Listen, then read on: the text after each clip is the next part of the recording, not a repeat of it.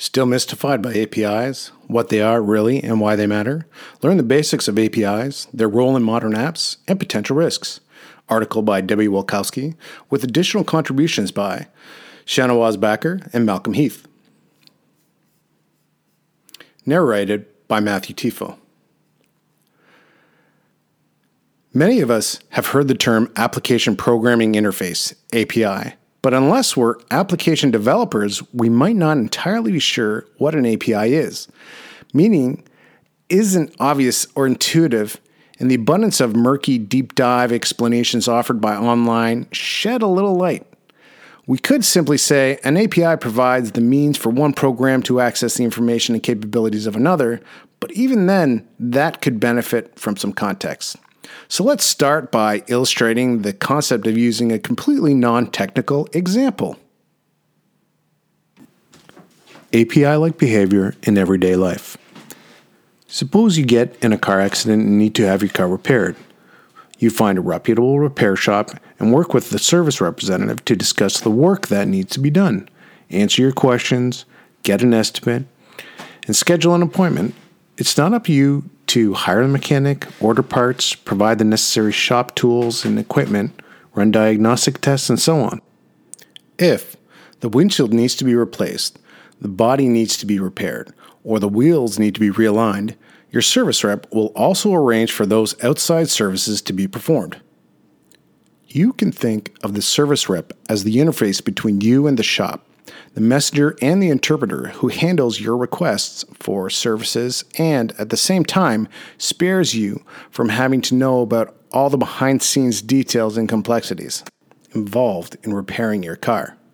The service rep works on your behalf to take your request, interpret or translate it correctly, arrange for all the services required to fulfill your request, and eventually respond to you by returning your car in working condition. The important terms and concepts to pay attention to in this scenario are the interface as messenger and interpreter/translator, the request-response process, and the notion of shielding you, the requester, from the details of how repairs are made. These concepts are all central to how APIs work. APIs in programming. No analogy is perfect, but similar service models can be applied to programming. Now let's apply our earlier statement. An API enables one program to access the data and services of another to a travel app. Although it provides a wealth of up-to-date information about flights, hotels, cruises, ground transportation, tours, and more, the company makes the travel app doesn't have this breadth of information stored in its own databases. The app developers request a call. This is data and functionality services into an app using APIs made available to them by participating vendors, hotels, airlines, cruise lines, etc. This is similar to the way your audio repair service rep coordinates the range of services that are required to repair your car. Both the car repair and travel app scenarios begin with the concept of request and response. Someone or something requests a service, and fulfillment only occurs in the response to a request. The facilitator of the request is the interface. It is not just a message, but also an interpreter. Few of us speak the language of auto repair when we take our cars in for service, so we rely on the service rep to interpret and know how to communicate what is needed to whomever provides the service. The same is true in programming. APIs are the tools developers use to request data and services from outside sources, such as the hotels and the airlines noted in our travel app. The API, as an interface, describes a service that is available and defines the rules by which a service request must be made. This is what enables, for example, a program written in one language to receive and use data from an app written in a different language. Note that the API itself is not the service or the data being provided, it's the interface to it. Another important concept: the requester doesn't need to understand the details of how a request is fulfilled. Instead, the developer only needs to know how to request a service in the proper way. In programming, this concept of hiding the complexities and technical details of the implementation is known as abstraction. Finally, each service provided through an API stands alone and is independent of others, although they may interact with one another. This gives the API provider the flexibility to change the way a service is implemented. The rules for requesting a service stay consistent, and other services remain unaffected.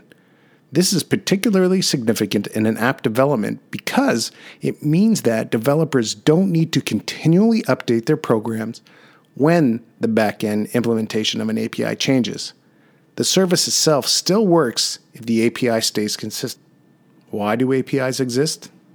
Our travel app example illustrates the benefits of APIs to the consumer are fairly obvious. But APIs aren't primarily about consumers. APIs exist for and benefit enterprises and developers. Why enterprises create APIs? APIs aren't a new concept. They've been around at an operating system level since before the personal computer, and developers use private APIs within a company to share data and integrate systems internally. In 2000, Salesforce pioneered the idea of making web APIs publicly available.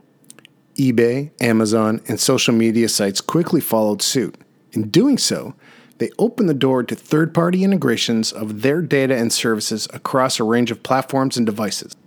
Today, virtually every company, large or small, makes some APIs publicly available in order to stay relevant and competitive in today's digital economy. The ubiquitous use of smartphones, wearables, and Internet of Things devices is a huge driving force behind public APIs.